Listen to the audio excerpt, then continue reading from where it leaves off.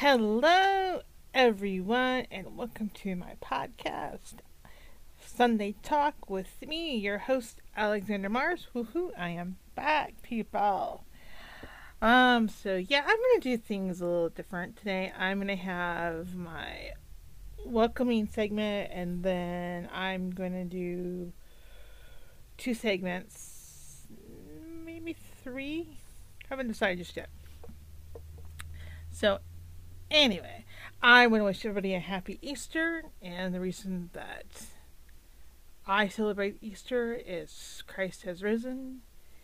He is risen. He is risen. He conquered death, and this is why I celebrate Easter.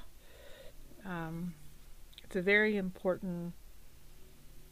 It's one of the important holidays. It's a good reminder of what Christ did on the cross, dying, rising again, and because he was out then when he died, he was able to conquer death. And that's where the hope of my salvation lies. So, anyway, just felt like that was just appropriate to talk about. So, so if you're new, welcome. If you're returning, welcome. So let me give you a little bit about myself. Like I said, my name is Alexandra Mars, and I talk about on my podcast about my writing, being disabled, which I have rheumatoid arthritis, I have dyslexia, I have ADD, I have been battling anemia, still battling it. And I just talk about how these impact my life at certain times, or sometimes if I find an article, which I'll be talking about next, I talk about that too. So basically, yeah, I just talk about life. I just talk about things that are important to me. So today's two topics are, I'm just probably going to go with two. Might throw in the third, not sure. Today, I'm going to be talking about an article I found where a employee sued their employer over a birthday party at work. It's quite interesting.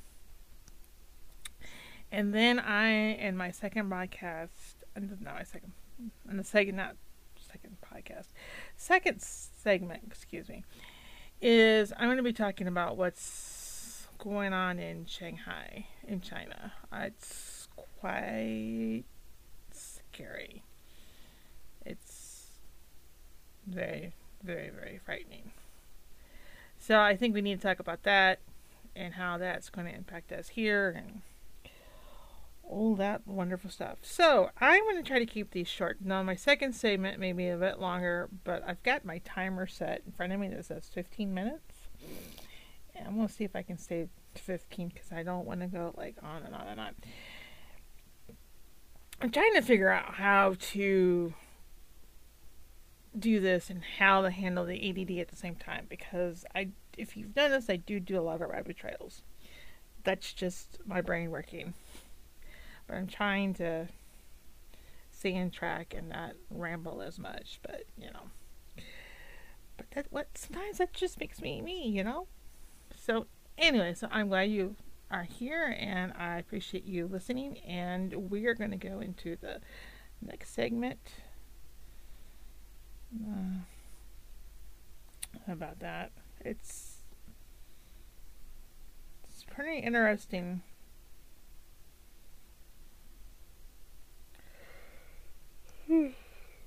Yeah, the name of the article they were talking about is a Kentucky man sues his employer for throwing him a birthday party, and now they owe him like $450K.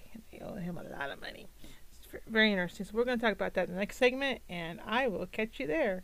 Toodles.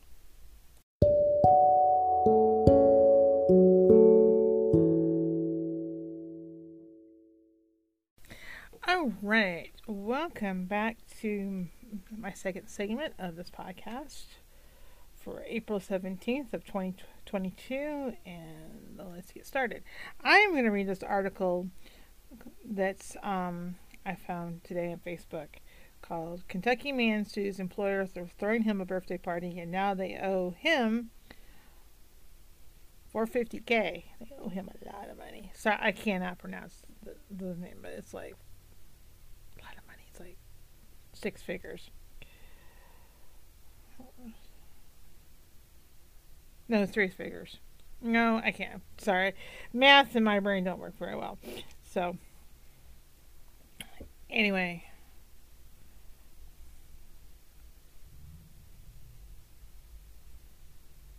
Yeah, it's three figures. Sorry. I'm looking at the products. Here, so, anyway. So, here we go. So, a Kentucky man took his employer to court after they threw him a birthday party that he didn't want. And the jurors sided with him, and now his employers owe him for, for $50K, basically. So that's like three figures. Nice set of money, A little side note there. So anyway, the verdict was handed down this week in Tinton County Circuit Court in Northern Kentucky. The plaintiff, the employee of Gravity Diagnostics, sued his employer after he was fired following a birthday party that they threw for him in August. According to the court documents, the employee had notified the office manager that the birthday parties trigger his anxiety disorder, that being the center of attention would cause him to have a panic attack. The employee asked the office manager days before his birthday in August not to arrange a birthday celebration as they did for the other employees. Then on August 7th, the employee's birthday, the office had arranged for a lunchtime birthday party in the lunchroom, according to the lawsuit. The employee said that he found out about the party as he headed to his lunch break, which triggered a panic attack.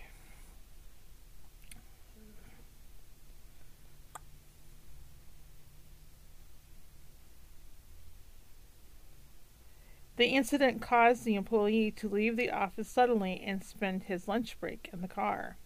The employee sent a text message to his office manager asking why she failed to accommodate his request in not having a party. The next day, the employee was called into the meeting in which he said he was confronted and criticized by the office manager about his reaction to the birthday party. That the meeting then triggered another panic attack, and the employee asked the manager to stop, according to the lawsuit. The employee was sent home for the next 2 days, and that weekend he was notified that he was being fired because of the events of the previous week. The employee sued Gravity Diagnostics on grounds of disabled discrimination and retaliation. According to the lawsuit, the employee said because Gravity Diagnostics did not accommodate his anxiety disorder, that the birthday party and the events afterward caused him to suffer from a loss of income and benefits and emotional distress and mental anxiety. The jury sided with the employee and agreed that the Gravity Diagnostics violated Kentucky law that protects workers who have a disability from adverse employment actions. In total, the jury awarded the employee $450K in damages. That amounted $300K, which was emotional distress, and while $150K was lost for damages. Interesting, isn't it? So why do you think I want to talk about this one? I don't know much about panic attacks and anxiety disorders. Never really had to deal with them. Never really had one. So I don't understand, but I do know people that do struggle with them, and they're very real, and it should be something not to mess with when someone comes to you. So here's my thoughts on the matter. Now, my one question is, I would like to know, which I don't have the court documents. The office manager knew that this particular employee had been diagnosed with an anxiety disorder? Or was this something that he just kept to himself? Don't really know. Second of all, how did the office manager, I like to know, how did the office manager respond once the office manager was told that this particular employee had this disorder and this is the combinations that this gentleman was requested? I'd like to know that too. And how many days did he wait? Did he wait a week before? Did he go 2 weeks? Did he go a month before? I'd like to know, because I have a feeling that he might have waited a week and they might have had already the office manager had already went and ordered the food and the catered event and, get the food, stuff that they do. The cake, the stuff, and was in the process where now she could cancel it.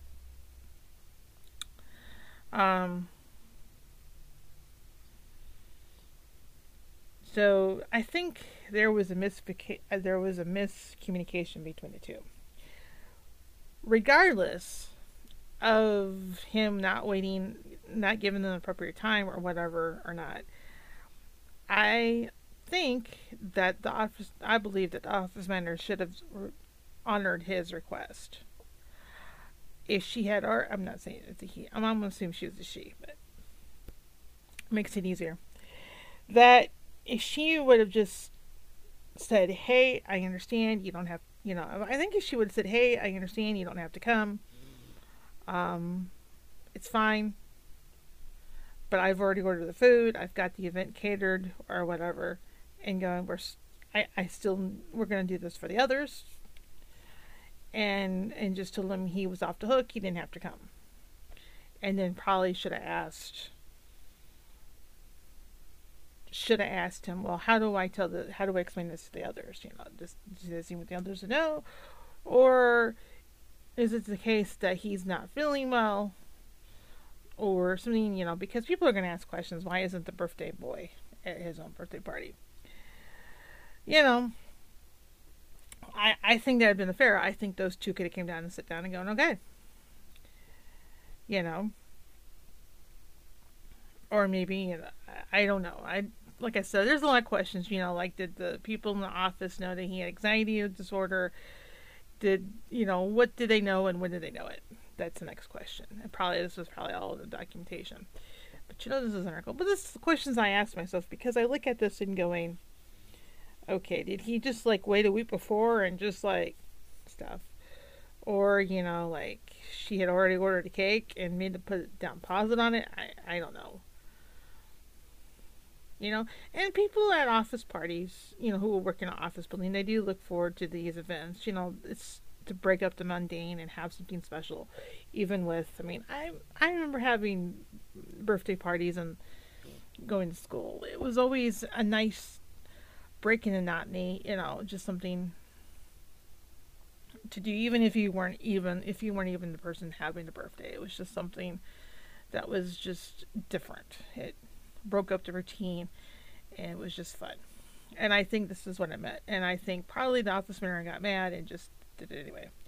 So why am I talking about this? Well, this is a classic example of the office manager not listening to her employee, or listening to the person who has a disability, because anxiety disorder is considered a disability. It prevents them sometimes from not doing things, and that's definition of disability.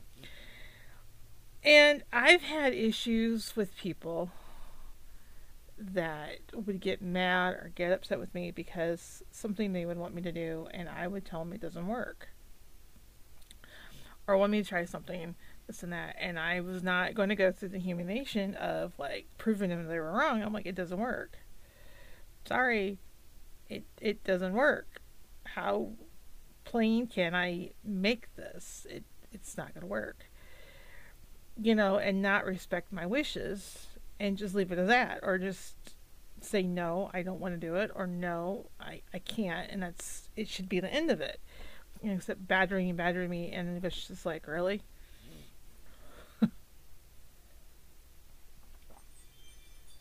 It should be what what is best for me. And I've had this done different times, and I've had to stand my ground, and then people get mad at me and go, well, you're just way too sensitive. And I'm like, no, you need to understand the word no.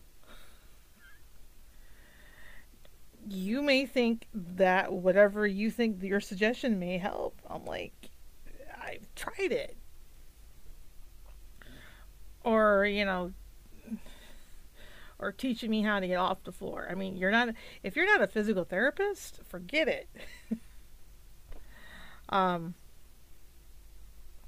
I mean, to give you an example, I know what my third segment is going to be, the Wild Honey Eater story.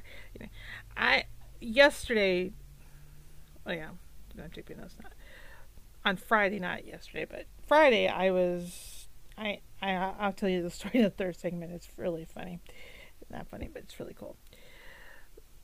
Um, I had to get up and down off the floor, something I was doing, and doing it this week, and I needed a ladder because I don't get down because of lack of mobility. My thing about having RA is getting down is easy. Getting up, that's the battle because you're fighting against the gravity. Because when you're going with the gravity, it pulls you down and it's real easy. But fighting gravity, that's when you got to get all the muster. So I was doing that. And somebody asked me, what are you doing? And I was like, I need a ladder. Why do you need a ladder? Because I need to get on the floor? I mean, because I was in the hallway and there was really nothing for me to grab or use, and I needed something. And it was a valid question. I wasn't like, it wasn't mean. It was to me, it was a valid question. What are you doing? Because this particular person wasn't used to me figuring out how do I get up and down when there's nothing to pull me back up or push me back up. And I did it, and it was like, okay. And then once I explained it, it was fine. But it was a valid question. I don't mind questions. But, I've been in situations where people expect me to get on the floor. And I'm like, it ain't happening. It's like, no. Or, someone would say, well, you need this, or you need to take this. And I'm like, no, you're not my doctor. You don't have a medical degree, and I don't care if you know so-and-so who has the same thing I do, and it works. I'm like, that's great. It worked for so-and-so. But I don't know so condition. I don't know when they were diagnosed. I don't know what kind of medications they're on. I don't know if they've had similar reactions to have medications that I do, and I'm not taking something I don't know that much about. This is about a vitamin. And I'm just like, no. And this is when I get really tired of when people give me their advice or suggestions or whatever, or tell me what I think I should do, or I should try this way.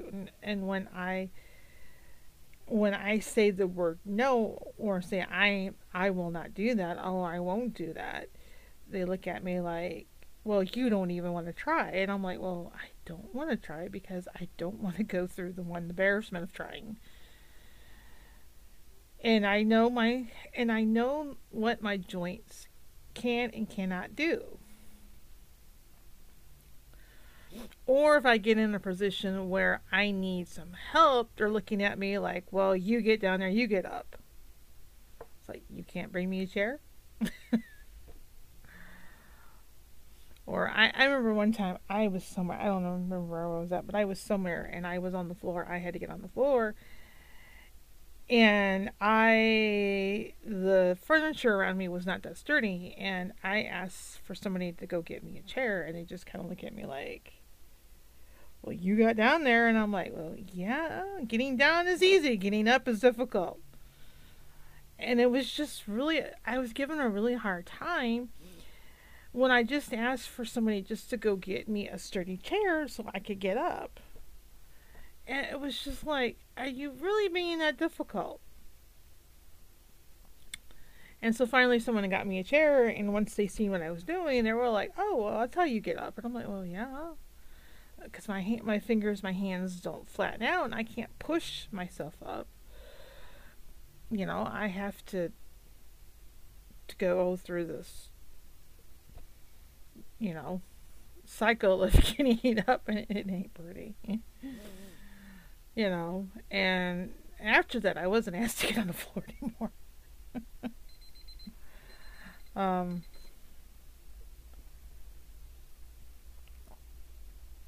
I wasn't asked to do that stuff anymore. It was like, no. But I think sometimes in that situation where instead of confronting me like, well, you got down, you should be able to get up, and I'm just like, are you that stupid? I had tried and I was failing, and I think somebody offered me their arm, and I feel uncomfortable because people sometimes want to screw. This was back when I was younger, and I was not on the biologicals yet, and my hands were really super sensitive, and sometimes people had a habit of when they pulled me up by my hands or my arms, they would squeeze my fingers really tight, and it would hurt, and it would ache for days after that. And I just didn't like anybody touching my hands or my fingers that way. Um, Unless the person really knew me and understood not to be that rough with me. And so I prefer a piece of furniture to get up with, and I still do it even today. Like I said, I use the ladder. But I just wish sometimes people, when someone comes and tells you that, a person has, whether it's a seen disability or an invisible disability, like for some people who have RA and they don't show the joint damage yet, or like this gentleman who had a panic disorder and certain things triggered, that he felt engaged enough to go tell his boss, say, please don't throw me a birthday party. When I think what happened for this is, like I said, that I think the office manager had already got things lined up. He waited too late, and I don't think she knew how to handle it. Um, like I said, some other questions, and if she would have listened and if she had already ordered the stuff, I could be wrong, or decided to do it because the other employees were looking forward to it, I think she should have had an honest conversation. And that's another thing too with people who have disabilities like myself. Sometimes we need to listen to the person and just go, yeah, and find a common ground that's suitable for both parties. And that sometimes is not always the case, but I think if there's an opportunity to make things suitable for both parties, I think that's awesome. But sometimes there's not. But I think people who are able-bodied, who don't have who are blessed with healthy bodies and don't have some of the issues that people with disabilities like anxiety, rheumatoid arthritis, being dyslexic. I think when we come out and we say this is the combination that we need and this is why, and we do it in an appropriate manner, that we're not demanding, we're just say, hey, this is what I struggle with, this is what I need, this is what I need you to do, and just do it. Don't sit there and back talk and give me a suggestion, not unless it's something that, like something. But if you have questions, ask the questions. If you think there's a way to accommodate and please everybody, sit there, figure it out. Every situation's different. But this case just basically comes down to this lawsuit is just an office manager, for whatever reason, decided not to listen to her employee who had a hidden disability. That said, hey, I have an anxiety order issue, and having, for me, being this type of being the center of attention is just going to cause me extreme stress and cause a panic attack for whatever reason. I think that was a valid accommodation. You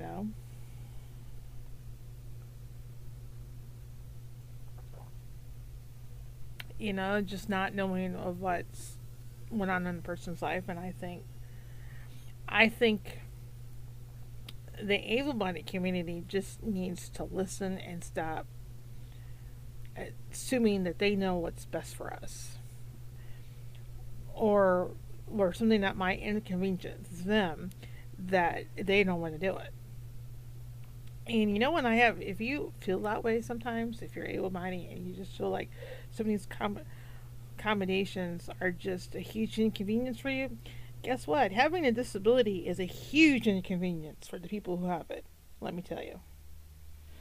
Because when I had to get on the floor the other day for my hallway, I had to make sure I had to go get the ladder. There's stuff I had to do in order for me to get up and down from the floor. To me, that's a huge inconvenience right there. But I had to do it. I had to get the ladder, I had to take off my house shoes, and I had to put my hair up because my hair's so long. That's a huge inconvenience. For me, I had to do all these steps before I could just get down on the floor and go, oh yeah. So, I think this is one of the reasons why I do these episodes for my podcast, because I don't think people don't realize the inconvenience of having a disability and the extra steps that I have to do a normal thing, which takes somebody else who has a healthy body only maybe a minute or two to check things, to bend down and go, oh yeah, where I got to make sure I have everything before I get on the floor. And it's just like, oh my word. So anyway, so I wanted to talk about that, and I went over, my timer went off about so many minutes ago. So yeah, I will be doing a third segment because I want to talk about the reason why I got on the floor. I knew there was another one. Welcome to World with ADD. So anyway, so I will catch you guys in the next segment, and I will see you there. Toodles.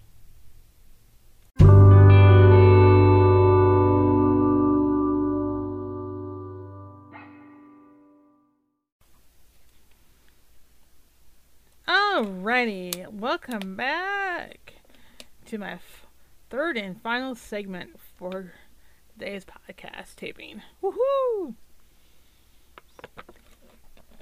So you're probably wondering, what is my awesome news? Well, if you don't follow me on Twitter, then you probably don't know, and if you do, you probably do know. Woohoo! So drum roll, please. Da-da-da-da-da-da-da-da! Draft 4 of my manuscript is now complete. Woohoo! Who's excited? I am excited. I'm excited. It's done. I'm halfway through the editing process. Woohoo! Do you understand? I'm halfway through.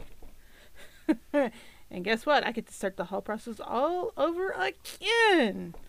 Not so fun, but So why am I really excited about this process? Well, this goes back to the opening segment with having EDD. I have been trying to figure out why I start certain manuscript projects, and I don't finish them. Or I get frustrated, or it comes back of getting frustrated, and I stop, and I don't pick it up and start with it. Well, there's a lot of different combinations I've come to understand that plays a fact. One of them has to do with a lot of self doubt, especially writing is not that much. I actually enjoy writing a manuscript. I actually enjoy writing a new piece. That's where I get my endorphins from that make me happy is writing. Actually writing something. Um Editing is a challenge because I am dyslexic. It affects me in reading and writing and arithmetic, and there's like three different categories with each own names. Like for writing, it's dysgraphia area. If I'm pronouncing, if I'm not, excuse me, if I'm not pronouncing it right, forgive me. Um, I've also heard a lot of my life a lot of negative feedback that I can't be a writer because of my grammar. My grammar has been an issue with me, a negative issue. I have problems. And so I have really struggled turning a weakness into a strength.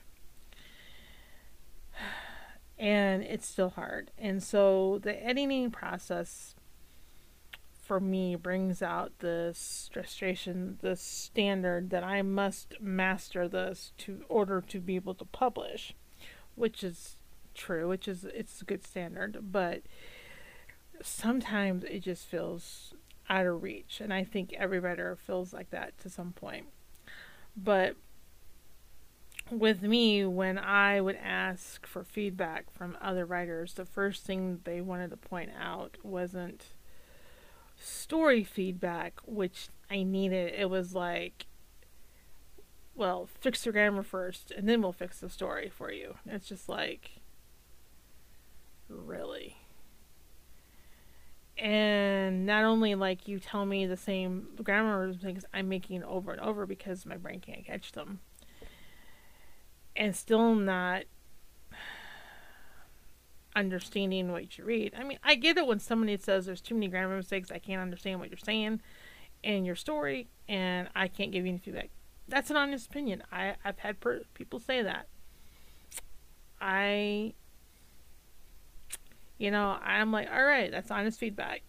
I get it. They didn't criticize me. It's just what they understand and what it's just too hard for them to figure out. I get it. They, for whatever reason, I get that. But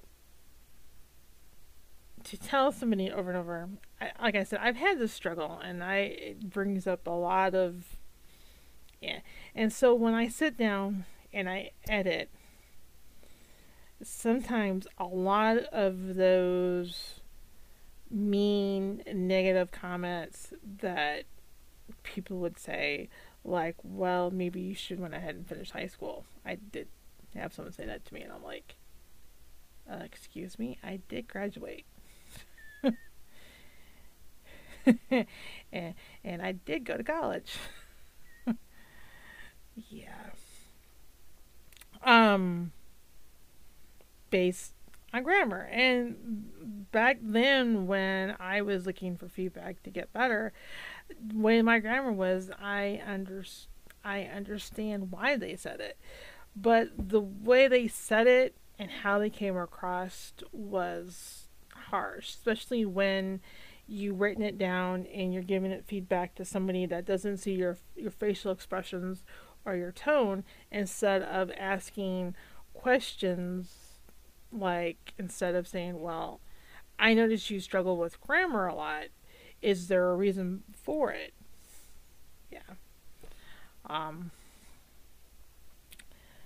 This and that. Like I said, when I starting to write, wanting to write professionally,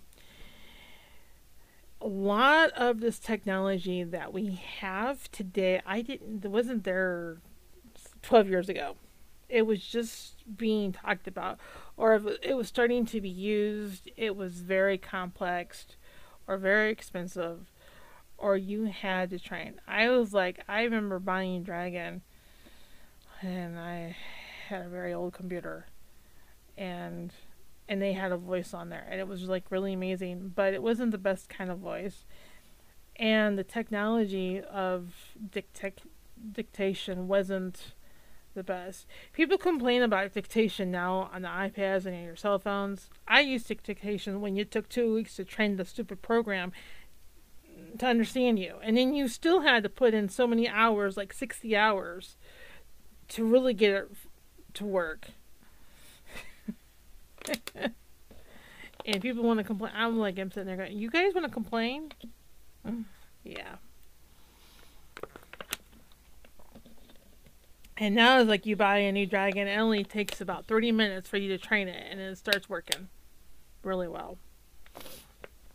Well, sometimes with me it doesn't, but it takes a few days. But I'm just saying, over time it gets better and better. But I mean, like, you can start using it out of the box after you do the initial 30-minute setup or whatever, how long it takes. I think it depends on each newer version they come out, but it's about 30 minutes. Instead of taking it 2 weeks, and then after you get an initial and after you get the 2 weeks, the beginning course, and then it's like 60 hours of you using it. It's just like, oh, it's a whole lot better. And then now they have like text to speech, like text to speech where it reads it back out, and which is great because that's the way I find a lot of my errors. Besides using Grammarly free, Grammarly is free. I don't pay for the service anymore. And now in using ProWriting Aid, which is great. So, I mean, yeah, there's a lot of different things. If I had this stuff, even when I was going to college, it would have been a major, major game changer. But so the reason I say this is because my grammar has really improved. I mean, it may not be the greatest in some people's eyes, which, whatever. But it has definitely improved to the point where I have a blog and I feel comfortable saying stuff on social media. And sometimes I look back and go, should I edit that a little bit more? But it's better. So then you're asking myself, why do I have self-doubt? Well, it comes of what I've been told all my life and up to recent years. And I'm sitting here in front of a computer screen making my mind do something that is not used to doing. Trying to create pathways in my brain for editing, and that takes time, and that just takes, honestly, practice. Simple as that. And so that's one reason why I'm really happy, because for one, I've stick to this process. Even though I haven't edited every single day because I've had different issues going on in my life, but I've always came back and I've always sticked with it. That itself wasn't a journey with celebrating. And I've also been able to learn stuff about how my brain works and how to handle my frustration or being overwhelmed even when I'm editing, as well as when I'm doing housework. It's the same way I learned this about when I have a backload of dishes to wash. I sort them out. I do whatever. Like today, I did something totally new because our hot water heater went out. It actually went out. I discovered it last night, but anyway. I had to heat up water on the stove to wash up dishes with. It's just the way it is when you don't have a hot water heater working. I decided that I had a whole bunch of dishes to wash. I decided I was going to wash the pots and pans first because I needed to heat up water on the stove. And so I once I got my water heated up, but I washed those first. And I tell you what, I didn't get as frustrated. I did the pots and pans first. I put them away. I washed, I dried them, I put them away. And then I went and did my other cycle. I did the glasses. No, I did some other things before I did the glasses. But I did our little cups I take for liquid medicine and measuring cup. I just did the odds and ends first of things that needed to be washed and dried. And then I did the cups. I did the glasses, the cupware. And it went pretty quick. And then I took a break. Left the silverware for last because My back was bothering me because I was trying to fix the water heater today. But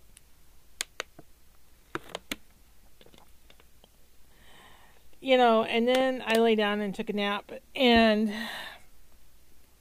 then I got up and I boiled some more water and I finished with silverware, and it didn't seem like it wasn't like a drag to do, because when I got to the silverware, everything else was washed and dried, and this was all that was left. And so it was like more of an encouragement to get it done so I could like eat and tape my podcast.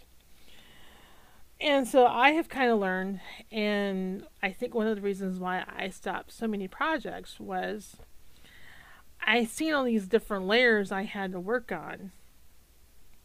And my brain was telling me, well, I need to work on every single layer now in the first draft or whatever. And not realizing, no, I can wait and just work on certain elements. And that's what I've been doing. Working on certain elements. So in chapter 4 was getting my plot together. And make sure I had a cohesive plot line. And making sure all the scenes were in the right order and where they go, and see if I need to add anything in the next draft. Some more stuff on the characters.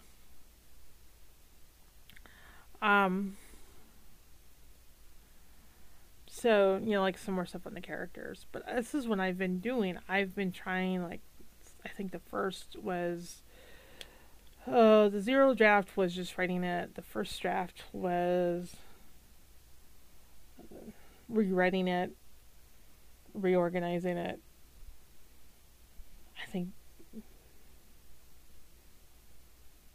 think two or three was like, I forget which one. It was definitely more of editing mode, of figuring out what I want to edit, how to make things certain longer sentences, which that took a little bit of time. I had these different stages. And so now I am in I'm all the way back at the beginning for draft 5, and I'm working on the opening scene of the chapter, which any author will tell you is the most important. I think one of the most important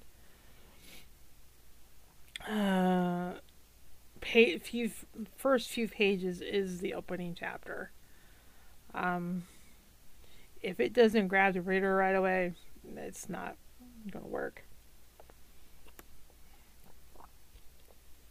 So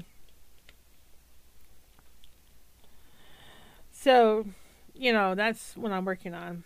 And so basically, I'll tell you what chapter on draft 5 is about. Is about setting and tone.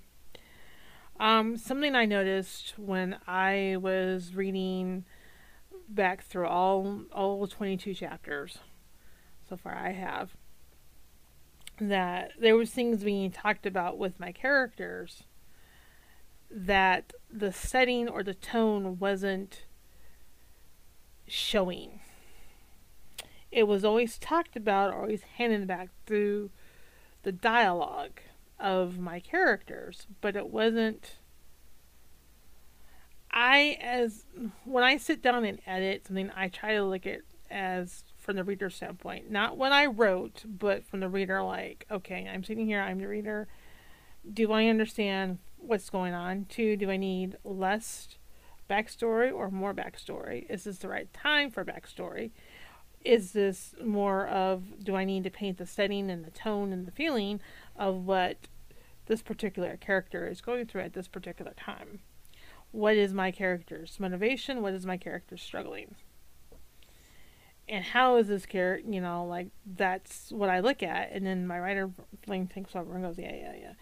And then, when I was looking at the ending of it, does the ending match the beginning of my book? Does everything seem like complete for book 1? Yes, there's going to be another book. And this is a whole new process for me, and I'm learning this, and I'm hoping as I get this process down that I can start doing more of this in the 4 drafts instead of taking 8. So now I'm on draft 5. And draft 5 is more about looking at certain places that need a certain tone or setting to give you an idea what's life in the world that my characters are living in, which is not giving too much away. But and the stuff is and the things that surrounding them and their surroundings and what is going on. And that's what I'm focusing on. And I was like, that opening scene was like, I went from 14 words in the opening sentence, the first sentence, opening sentences, to 165 or 100, between 162 to 165 words, which was, it's not exactly where I want it, but it's more fleshing out, giving me an idea of something I can create. And I also saw too that I needed transitions where I went from one element and now I need to transition to the other element, and there you go. And so, and I was something that's not something I haven't seen. That was something I hadn't seen before. And I was also asking a question too about, like, and what I mentioned about backstory was I putting too much backstory within this opening scene? I mean, these opening scenes, was it just too much?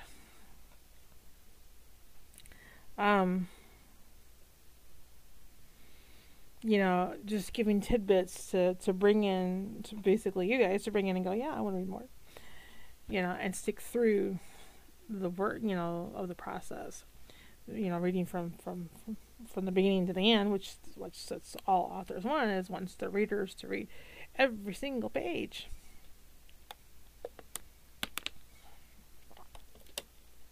You know, and writing isn't easy, and it's not for the faint of heart. You sit here and I'm self-doubt and going, yeah. And yeah, I've been really fighting the self-doubt on this one. And the only way that I can just say about that is just, for me, is to work through it. It's just to read it. So how do I work through the grammar issues and all this and the self-doubt? For one thing, I do better when I exercise more before I actually sit down and edit it. And since my iron's been low, I've not been able to really exercise on my Wii like that I need to do. But I'm going to start back doing that up. I'm just going to make sure that someone is here so I don't pass out. I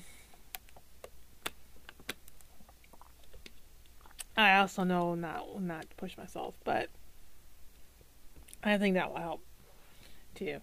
And another thing, if I face it, I'm just going to go just work through it and just push on, because that's what I've always done and that's what I need to do. Some of it's the ADD, some of it's my own issues, stuff like that. People are going to say things. Read about things that I need to work on. You know, I have a book I need to read. I haven't read that in a while. I have some writing reference books that I need to read and educate myself on some things. If I have to, I can always look up on the video on YouTube. That's one thing I can do. But basically is to work through it and make sure I have the tools that I need. And one thing I discovered, which I want to talk to you guys about, is I was actually thinking about ending my Microsoft Word subscription this coming year. I was seriously going to like, yep, I'm not going to do this anymore. I use Scrivener, and I also have another thing that I use.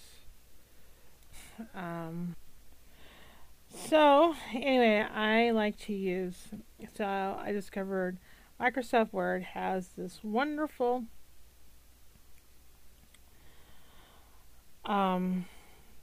new features in it that I knew nothing about, where they actually have dictation and read it aloud. And that's what I've been using editing my opening scene with, and it works wonderfully. And uh, I highly recommend it for anybody to do that. I mean, it's great. Um, I like it, and so I think I'm going to keep it because I use another read it text to speech software called Natural Reader, which I love.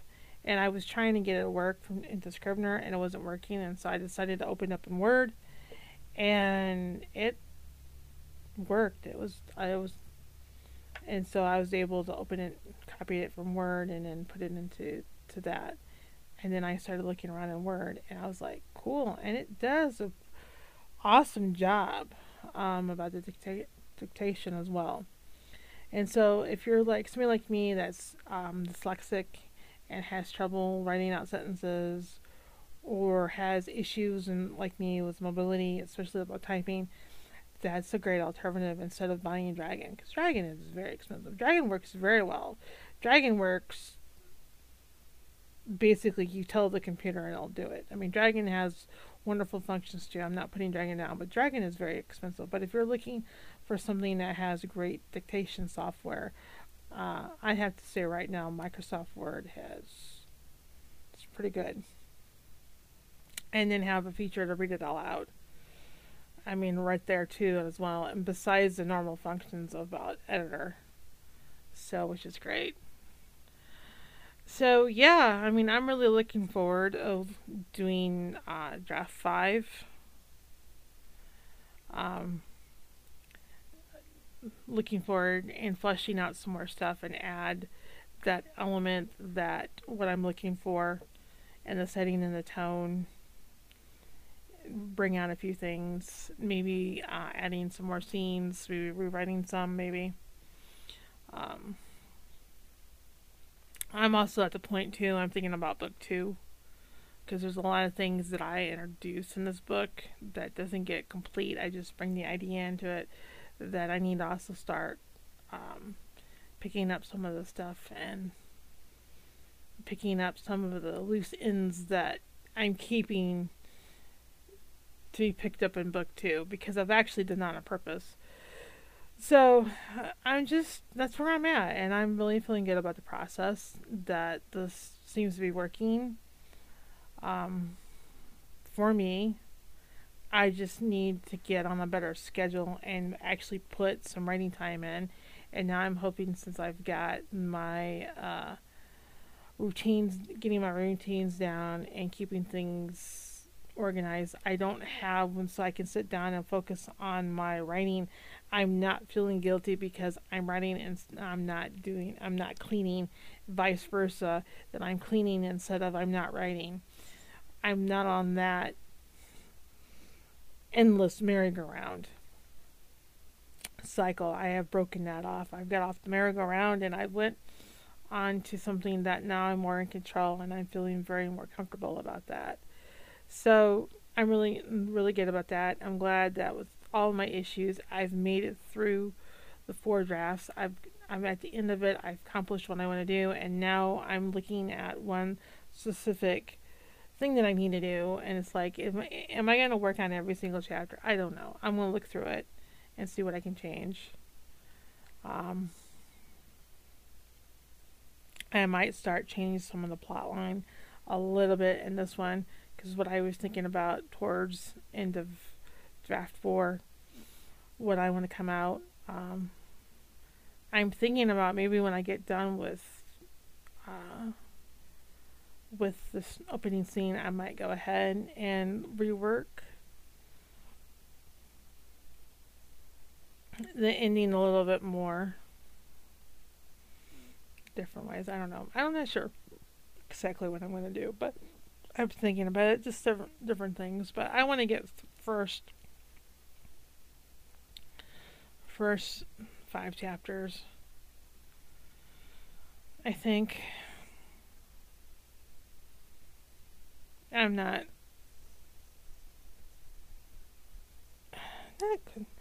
just sitting here thinking about some different things, but I'll get there. I'm thinking about it. So I'm in the right direction, thinking about writing and where I want to go.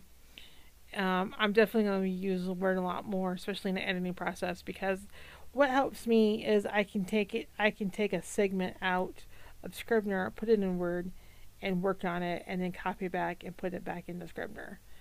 And that works really well to keep the overwhelming and the frustration, because I look down and go, oh, I got this much to do, and just take a little bit and start adding what I want and work on that there. And so I may start looking at it as, instead of chapters, maybe doing a word count again, just to kind of help me get over this. Um, but when I'm also just editing, when I was just starting writing the story and I got the idea down, sometimes just writing, sometimes even looking at the blank page can be daunting. And so, and sometimes I have a rule that I have to write like 200. I try to get like 500 words. Sometimes my first draft, actually my first draft for this manuscript was not very long. It was like between 500 and 1,000 words. So, but when I got the structure of my story, that's what draft 1, draft 0 was. When I got the structure of my story where I wanted to go, as the progression of each edit I did, I started adding more things because when I got thinking about book 2, I wanted to continue the story. I wanted to add another element to what was already going on, and that's what I worked in the previous drafts. And that's what I was making sure of in draft 4, besides doing editing, that making sure everything was where I wanted it, and see what I can improve on for the next book, not for the next draft. So like I said, I'm really happy. Like I said, I'm also still struggling about internal dialogue. I just need to work through it and just turn it off. Maybe I need to put something that says I can do it. Sign. Keep going. Maybe I need to put some positive things that I can look up and go, yeah. Maybe get some sticky notes and go. I think sometimes half of the battle is just getting to the chair, I like to call my captain's chair, my office chair, and just getting here and just sitting down and getting here and just start working on it. Because it doesn't take that long for word counts to start going back up. So that's good. So anyway, I am going to go ahead and end it here. I'm getting tired. And I want to thank you guys for listening as always. I appreciate that, and I thank you for understanding why I took a break. I had things going on. I wasn't in the greatest mindset. If you listened to my last podcast, you'd understand why. I had things going on. Wasn't feeling well because of the anemia. I was getting my anemia treatments. Iron infusions to treat my anemia. I'm still not out of the woods yet. I still got one more test coming up in this month, which I'll be talking about that a little bit more. I'm really hoping I get some answers about that. I'm at a loss about the anemia. I was talking to my family about it the other day, and I've just come to the conclusion that I may be dealing with anemia for the rest of my life, and I need to learn how to live with it. And that's what I'm going to focus on doing. I can't get this upset and frustrated and not work on things that I want to work on. And I have the story that I want to write, and I like to get it right, and I like to get it published. But first, I got to finish the darn sucker. And so that's where I am. So I am going to go ahead and let you guys go, and I hope you have a great week. And no, I'll definitely tell you this right now. There will not be a midweeks episode. I'm going to try to go back and do one on Sunday for this coming Sunday and talk about some different things. So I will catch you there. As always, you can follow me on my Twitter account on AM Storytelling, or the latest I post my latest content there, what I'm doing, what I'm up to. Also, you can catch up my blog, alexandramars.com. You can also, if you want to send me an email, just hit the contact information, and I'll definitely get it if you wish to do so. And I'm also on Facebook under Alexandra Mars, and I will catch you guys on the other side of the moon. Toodles!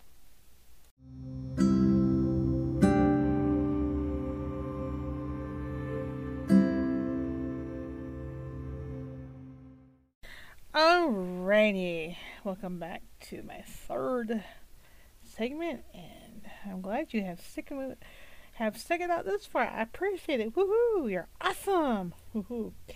So anyway, I'm going to talk about what's going on in China, and I may go a little long in this segment. I know I did my last segment, but I will set my timer, and I will be off and going like now. If you haven't realized, I had heard something about China did another lockdown in one of their major cities in Shanghai. It's a very well-developed city in China, very prosperous.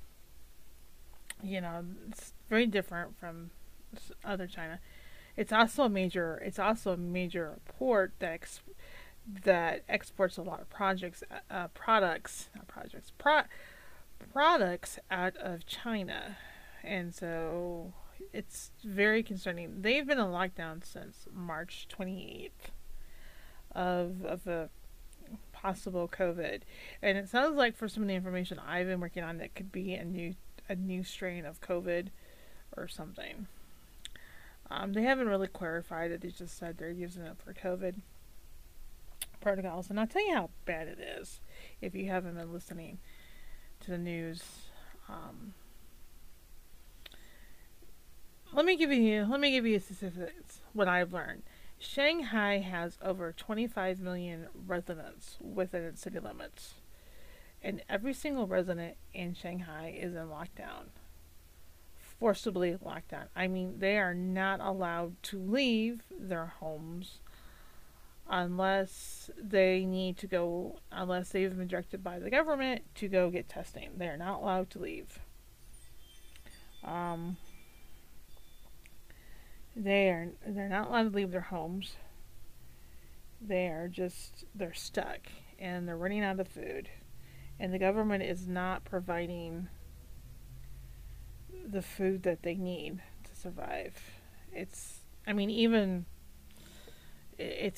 getting really bad, and the quarantine. They've not had any deaths. They've had people with symptoms. They've had like 100,000 people showing symptoms, and other people are not showing symptoms. They just turned up positive. This is something I don't understand what the Chinese government is doing. They're taking people.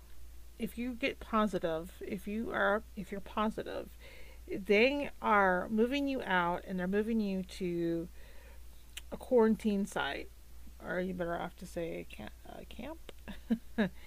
And they're putting you there in an open environment with everybody else, and in some cases you don't have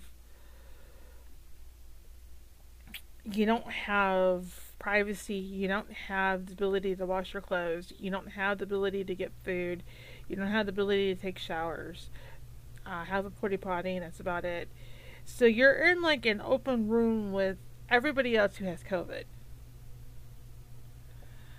which is really strange to me. And the reason I say this is because here in the United States, where I live, it's like, well, if you get COVID, you're not allowed to be around anybody else for so many days.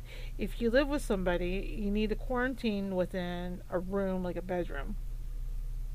If you do go out into like the main like public, the main living areas of your home, they recommend you to wear a mask and not to be out very long. Um, and if you have to share a bathroom with somebody that has COVID, they recommend that every time that you go in there, you clean the bathroom, you wipe it down, which I know because I had COVID back in December. And especially if you go into a hospital and you have COVID, they isolate you. I mean, they isolated me when I had the flu before COVID hit back in 2020. And I mean, to stop the spread of the flu. And so this is why I don't understand why they're putting like a whole bunch of people who are showing symptoms are positive. It makes me wonder if sometimes if China wants another outbreak of COVID. It doesn't make sense how they're busing people and where they're putting people. It doesn't. From you're worried about a virus spreading, and yet you're putting people in an open room full with other people, and you're not allowing them to get the proper nutrition that they need, the medication that they need, the ability to wash their blankets, their clothes, taking showers, doing the personal grooming that they need to keep from the infection from spreading, or the virus. What is going on? Are you wanting something to happen, or you don't have enough resources? What is the deal behind this? All right. Um, I just I'm thinking like I don't understand why this is going on. Another thing too that has me concerned too is now that if you are in China and you get tested positive, they're taking away pets. They're taking away dogs and cats. I seen, and I'm a cat lover. I have a cat, and I seen a video where they had cats in net bags all together, laying on the concrete, this and that. And I was talking to somebody about that today, the day of taping this, and I said, I have a cat, and I can't imagine somebody putting my cat in that type of bag and my cat not fighting. And I said, I think those cats were drugged because they weren't acting right. And the person agreed with me. I just that wasn't a typical cat behavior. If you know cats, you know that if they're in a strange environment and they're in a bag with other cats, they they're not. They were. I know they were drugged, but that wasn't typical because they were like all calm and relaxed, and I'm like, no.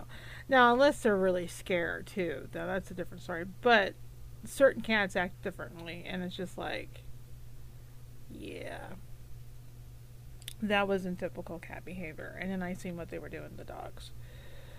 Um, and so yeah, they're basically taking away people's animals that come down positive for COVID, and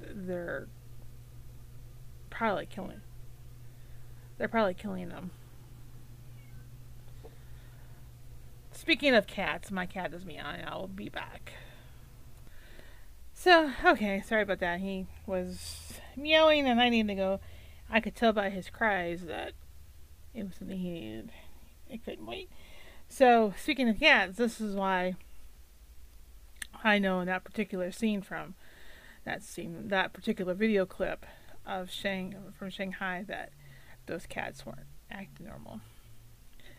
So, my question is, why is now China deciding that people who tested positive for COVID now need to kill their pets? You know, why are they having a hard time feeding people that are in lockdown? Why are they not allowing people to leave their homes in order to get food? Like, say, like one person doesn't need to go out and get food. Um, there's a lot of questions that I'm asking because I think this is very important. First of all, we need to understand that the Chinese government does not value individual rights. You may disagree with me on that, and that's fine. When you live in a country that is controlling your every single move, you do not have freedom. That you do not have individual rights. And that's one thing here in America that we're fighting for, because we're seeing those things slip away. And there's a really flex into this too as well. So one of my questions is: Did China learn? Did China is making new rules for lockdown because what they learned from Wuhan when this first started? Because a lot of people were concerned about their pets. Are they finding it easier now just to go ahead, and if you test positive and you live by yourself, that your animal has a death warrant on it just because you got COVID? I mean, I don't know any cases where animals have caught COVID. I mean, it might be possible, but you know. So it makes me wonder exactly what is exactly going on in China, and what is actually happening. And I also seen video clips of where food has just been thrown aside and it's rotting, which has me greatly concerned about the food shortage that people are now struggling, that is by the hands of their government. So it's just a crazy time, and it's something that we need to be watching. So I think we just need to start asking questions. Why is China doing this? I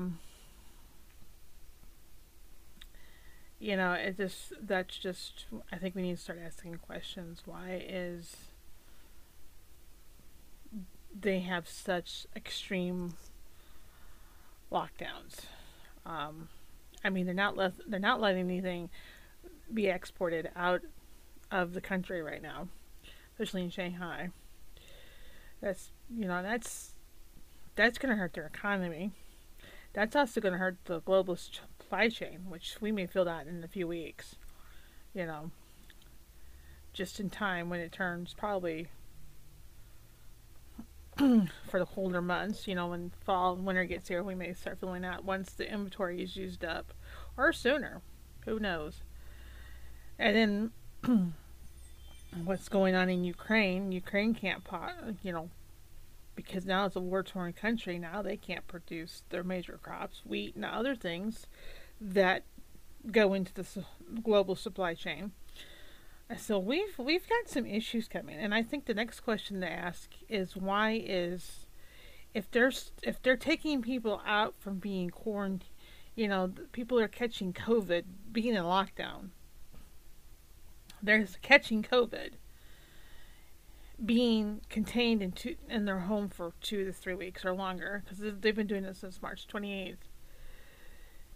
And now they're being moved to a quarantine area, which is open, and they don't have the things to help to reduce the spread of infection, actually to make the infection spread. Why are they doing this? Why? Why are they putting people in open rooms or facilities that are not the greatest, that actually can make the symptoms worse? What is the purpose of doing this? We need to start asking ourselves these questions. It's not being being fearful. It's just good questions. Why is the government doing this to their own people? And we also have to remember too that in China you don't have individual rights. You don't have the ability to own property. You don't have the ability to own things. You don't have individual rights that say the government can't do this. They don't own weapons. And I've seen a lot of comments online saying, well, there's 25 million people living in Shanghai, they could all rise up. Well, they don't have any weapons. they have been conditioned all their lives to submit to the government. You know, they understand if they get on the line, they will be punished harshly. I don't think I don't think people living on the outside looking in understand the concept of this. And we just know just a little bit what goes on within China. We don't know the full story unless you know somebody. Um, I mean, they're killing people's pets who get infected. Why? There's a lot of questions we need to start asking why, too. Is the question is, do they want something to happen and have a new strain to develop of COVID? I mean, it's possible. Who knows? Is it possibility that they're just trying, is it possible that they're doing something stupid? Possible. Is it possible that they're trying to decrease their population and using COVID as a cover? It's possible. It may not be true, but it's possible. I mean, look, China's got a lot of people. I forget China's population, but there's only so much food. And maybe China's government's realizing they don't have enough resources to feed all the people. Their people. But China doesn't care. They don't. They look at their people as property. They don't care about individual rights. They don't care about human rights. They don't care. And whatever's going on, I think our government needs to be looking at that and going, and so it's just scary. It's just, there's a lot of uncertainty. I mean, who knows what they're doing and why. But there's questions that need to be asked, and we need to start asking them, and we need to start getting some answers to understand, because this is not, it's, if you watch some of the video, especially of the people like crying and screaming at night of all ages in a downtown district of Shanghai, it is just so heart-wrenching. It's just so hard. It's just I had watched the other night, I had watched several videos about what was going on in China and what was going on in Shanghai, and I just was really upset, and I had to go talk to somebody about it because it really upset me. I was like in tears. I was working on a art project when I found was taking a break, and I was just really upset because I had never seen anything like it. I was in shock, especially the people that were crying. I mean, I don't understand Chinese, but I could hear the emotions of desperation, fearfulness, hunger, just different things in their voices, and just a different age range, and it was just like, it was just heartbreaking, and there's nothing I can do about it. The only thing I can do about it is talk about it and ask questions. And this is what I'm doing. I'm asking questions. So exactly what's going on in China, in Shanghai? What is their intentions? Is it something? Are they trying to keep a new form of a variant of the virus under control? Are they up to something? Or what is going on? Is it a ploy to cause more tension on the global supply chain, especially for America, with the 2022 midterm elections coming up this fall and primaries going on now, starting now? Is it that? Is it a political tool for China's own elections coming up in 2023? I seen something about that today, another video. People are scared. I watched a video today about a young woman that was talking about food. The food crisis in China is real. Okay, I've seen ABC News talk about it. I've seen other networks talk about it. They downplay it, but it's real. I watched a video with a young woman and you could tell she was watching somebody because she had to watch what she was saying. And one of the reporter asked her about food, how is she getting food, and she said it was very hard. It was like, we're still getting it, but it's difficult. She was kind of downplaying it. And then she started talking about that people and like people was wondering. She used the word compound, and they, I think they use the word compound like we use the word apartment complex, because she's living in a compound. And I did see some of footage what they look like, and they have gates, and I think it's actually designed to be a compound where they can lock people in. Um, they have gates because she was talking about there's a gate to her compound, and she was talking about some of the strings and measures that they do. Like, for an example, that if one person gets in her apartment building, let's say her apartment building, one person gets diagnosed with COVID, one person, they immediately get locked in to the compound. They cannot leave, and then they can't leave now. But I mean, it's the restrictions get tighter, and that particular apartment building is on a longer lockdown than others around it because of one person diagnosed with COVID. And she was also talking about that that that she is now that she and her partner are now worried if one of them comes down with COVID, that their dog will be killed. They have a dog because they had seen a video of where a person was diagnosed with COVID, which turned out positive, and then the government took that person's dog and unhumanely killed it. That's all I'm gonna say. It's the video's going on. You can find it. It was just like, oh my word. And I seen some other videos what they were doing to dog animals. It was very. I don't normally watch graphic stuff, but I watched a little bit to understand exactly what was going on, and it's graphic. And if a government can do that to people's animals that they love and cherish, what are they doing to the people what are they doing to their own people? And I think this is a question that we should be asking ourselves, that we should be talking about.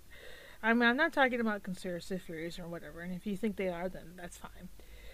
I think these are questions as the rest of the world, especially Americans or European, I don't care where you live, but we need to start asking the questions. Why is China treating their people like this? What is really going on?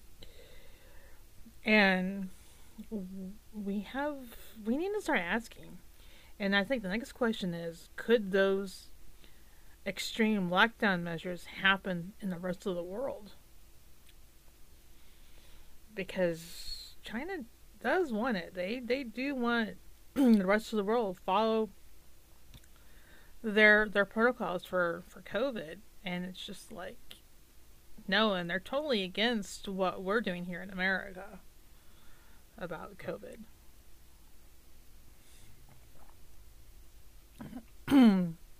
And all the videos I've watched talk about there's been no deaths in COVID, and and a lot of the people's symptoms excuse me, they're non-symptomatic. They're not showing symptoms when they're diagnosed, or if they have symptoms, they're really mild.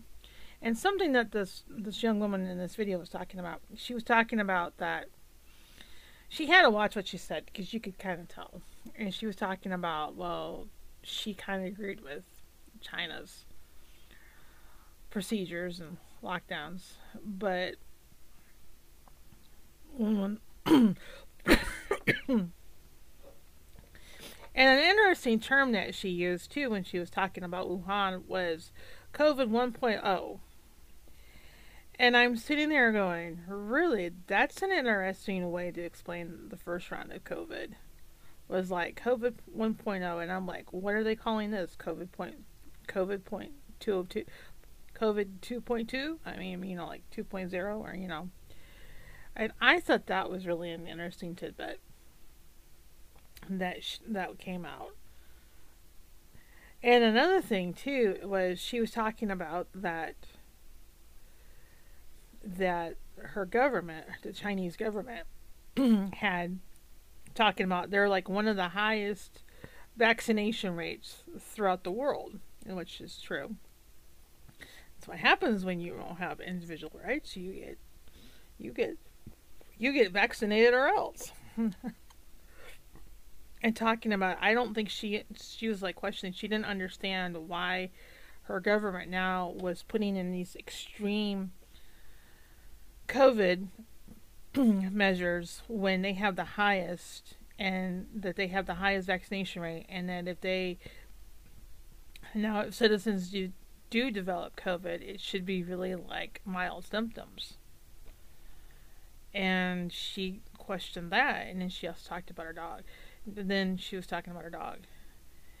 But if you're questioning if the food crisis in China is real, yes, because she talked about, one of the things she talked about was they're having getting a hard time getting things delivered to them, and so businesses are not delivering items to individuals. So what they're doing is people who live in the same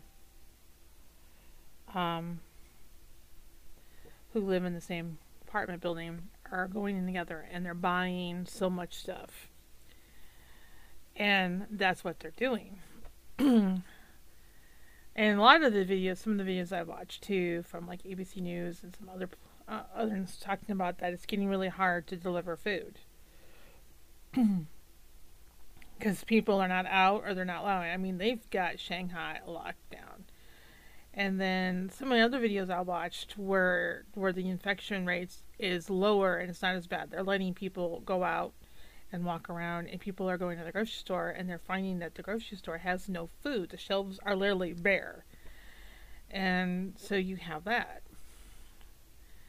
And now they're talking about too, they made a statement with they're not allowing truck drivers to deliver items to the ports, like production. And so now that's affecting like major companies like Apple, Tesla, and all of them in their factories there, because no one's working and no one's not delivering anything to the port.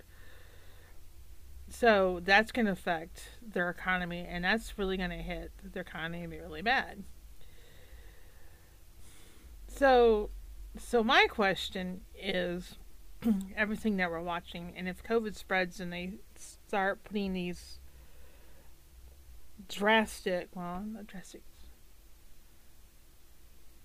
these really extreme lockdowns to the rest of their cities and provinces around. So the question I've been talking about with people is, are we witnessing the downfall of China?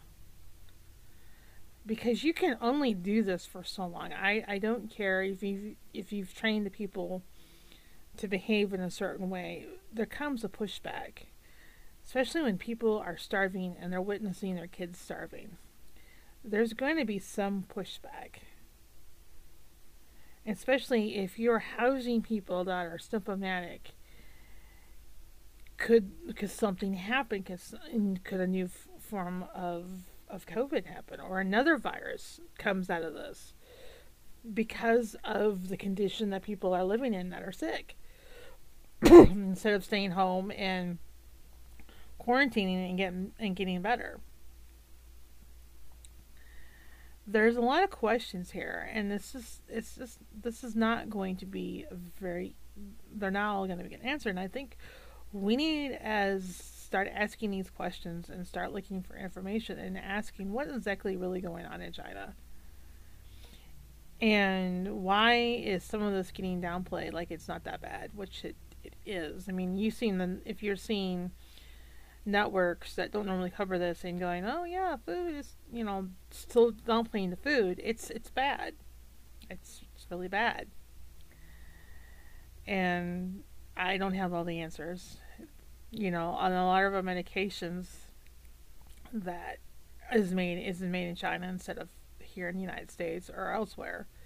And so I have my concerns how this is going to affect my life, my family's lives, my friends, and just the average American citizen. Actually, the average American citizen, the citizen anywhere in the world. because I don't care whether you live in Canada, Europe, Mexico, South Africa, South America. I don't care what continent you live on. We get our supplies from China. We get stuff from China. In what form? And it may be different from where you live at, but this is gonna hurt. And then top it off, Ukraine and stuff that's going on with Russia and the sanctions, especially in the U.S. about not getting fertilizer. Wheat, uh, Ukraine was like one of the highest producers of wheat that they export, and once once those supplies are gone, what are we going to do? There's a lot of things coming out in the road, and I'm not trying to be like all doom and gloom. I think we need to start realizing that some of the decisions that our leaders are making is going to affect everybody's income. And I think if you are on a fixed income or a limited income, or where you don't make a lot of money, it's gonna hurt you the worst than someone who can handle the increase. I think the more money you make, the better you're going to handle certain things, and if people are going to start making hard choices, you know. And I think there's things that I think there's things that people that in America that in a long generations that we've not experienced for a long time, and we're going to start experiencing them because we've been insulated and we've always had leadership and the tools to, if we couldn't buy it, to make it here or grow it here. And because some of our decisions that we have done, like building suburbs on good farmland, I've always been against that too. I've seen good farmland turn into subdivisions, and I'm just like, why? I've seen that through my lifetime, and that has me concerned. I mean, we might have to start growing a small vegetable garden in a couple of years if you can find the vegetable seed. People might have to start thinking different ways and start growing stuff because it might just be hard to find. Just different ways of living. It's just, it's one of those things, and I think different things are just going to start hitting us pretty soon. And I just don't know. I really don't, and I'm not trying to be fearful of things, but I see different things happening, and it's just like we're all connected globally, and so when one thing happens in the global chain, it affects the rest of the world. And China is, everybody makes stuff in China, and it's been going on since I've been a kid that we've transition over to China, and now China thinks they can rule the world, and rightly so in some ways. Is this China's attempt to hurt our economy because of Taiwan? There was something mentioned about that too.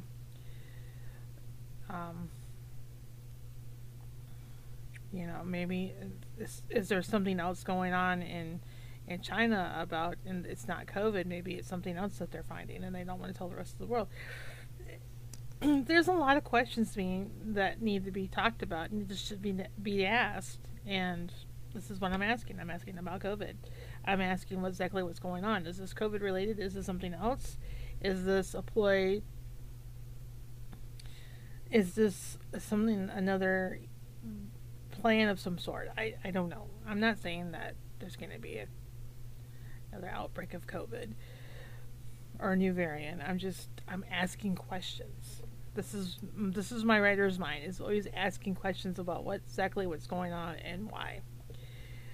And could it be something more, or it could just be like what they're saying and they're just trying to keep COVID under control over there? Or is this for something else? Is this about controlling people? Is there something going on politically that we don't know about because China's not talking about it? Is this is China trying to prepare, for something? I don't know. Is China trying to reduce their population because of the growing food crisis that is coming?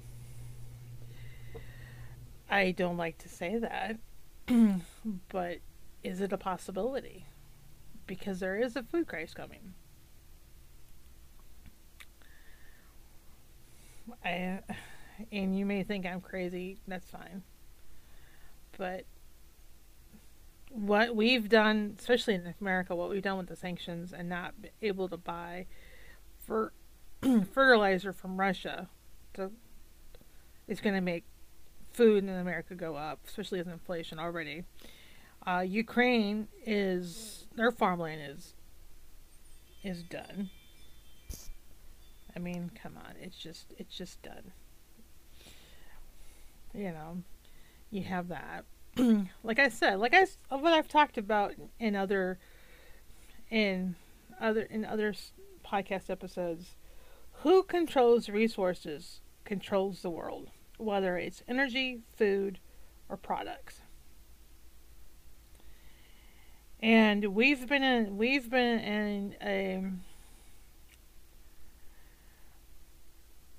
a battle for resources with China for a long time, and we've never realized how much we've been going against China.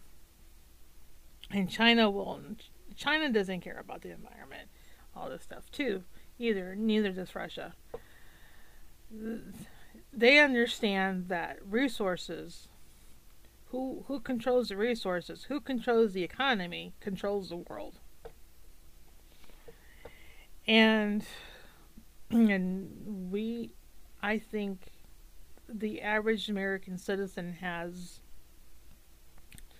forgotten, because we've been indulged with media stuff about politics and other things, that I think we don't get enough world news to understand exactly what other countries and other nations are struggling for, because we've had so many resources that we've been blessed in this country, and that we've been insulated by the media of not realizing how good that we have it, and the struggles that has been going on, because they don't want to talk about it.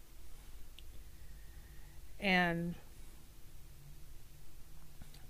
this is why we kind of need to wake up and realizing why we still have a chance. We can do something and help the rest of the world, not just our people, but the rest of the world. And I don't know. This is just me talking. And you may think, well, there's not people didn't think there was a pandemic coming in 2019, did we? And not that I was watching that stuff back in late December, early January of that too, because I had stuff going on too, and I was really watching that because I was really terrified what was really going on in Wuhan, because a lot of the images I was seeing out of Wuhan before it actually turned into a worldwide pandemic was really scary. Now, I'm not seeing as many of those images as coming out of Shanghai. I'm seeing just a really extreme controlling government, just really just basically imprison the whole population of a major city in lockdown, turn it into a prison. I mean, that's the only way you can explain it. And so I'm wondering what's the difference between now and about 2 years ago. And it's about this time too. I mean, when stuff started going haywire. So it's just one of those things. And like I said, I think we just need to start asking questions and start talking about this. Like, exactly what is going on in China, and should we be concerned? I'm concerned because they have now shut down protection in China, in Shanghai. And how is that going to affect us in a few months? How is that going to affect us in the summer and going into fall and winter of next year, this coming year? Besides the rise of gas and natural gas, I mean, and energy. I mean, how is it, if you have something break down, are you even going to be able to find the part? Are you going to be able to order simple accessories from electronics? I mean, what's going to go on? I mean, it's just, I think these are questions that need to be asked, and we need to start thinking and not believe everything that we see, or everything that we're told by the media. I think we just need to start investigating on our own and just start asking questions and going, what's exactly going on in China? What's exactly happening? Why is this going on? Is it as they say, or is it something more? Is it something dangerous? What? I mean, separating your COVID child from your parent, it's like, really? I was talking to someone today about it, and people who are who get tested, get tested and they're positive, and they go on a bus, and they're out, and they're sent to a quarantine camp, or a quarantine center, which wording you prefer. The question was asked, do they ever come back out? Have really no way of knowing that right now. Do these people who get sent to these quarantine places, do they actually go home again? We have really no way of knowing. My question is, why are you taking young children like toddlers and younger away from parents? What is the purpose of that? And you're putting them in all big rooms. See, the videos I've seen where they're isolating people who are positive for COVID in hospitals or quarantine centers, is just like a huge big old room filled with people. The adults are wearing the adults are wearing masks in beds, and they're like sharing a little area with somebody. I mean, there's no privacy. The lights are on. There's nothing. And it's the same way when these hospital rooms with these toddlers, they were pushing, into a huge room with other children that are sick, supposedly, and they're sharing a bed or whatever, and it's just like, oh my goodness. And just think about a toddler, all these people that the adults are wearing these hazmat suits around these people who are affected, especially children, and they don't understand what's going on. I mean, it's just crazy. And you would think, well, if someone had COVID, you would have them in isolated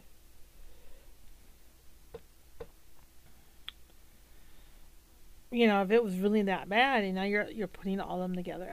I just, like I said, I just don't understand this. And I think this is something that we need to keep an eye on, and just start asking questions and talking about it, and just make people aware exactly what's going on in China.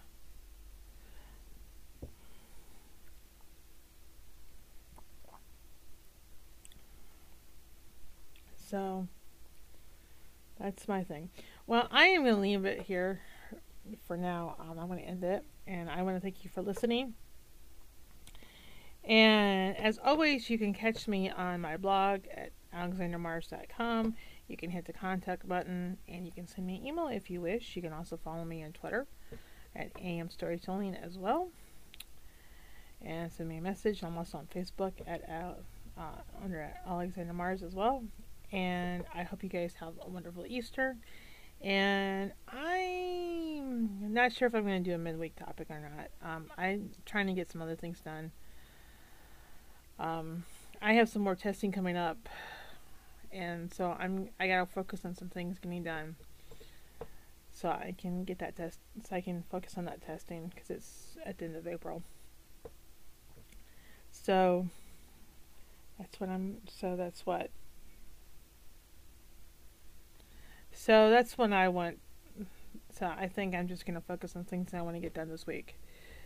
And so I will catch you guys later and have a wonderful week and happy Easter. And I will see you guys next week. Toodles!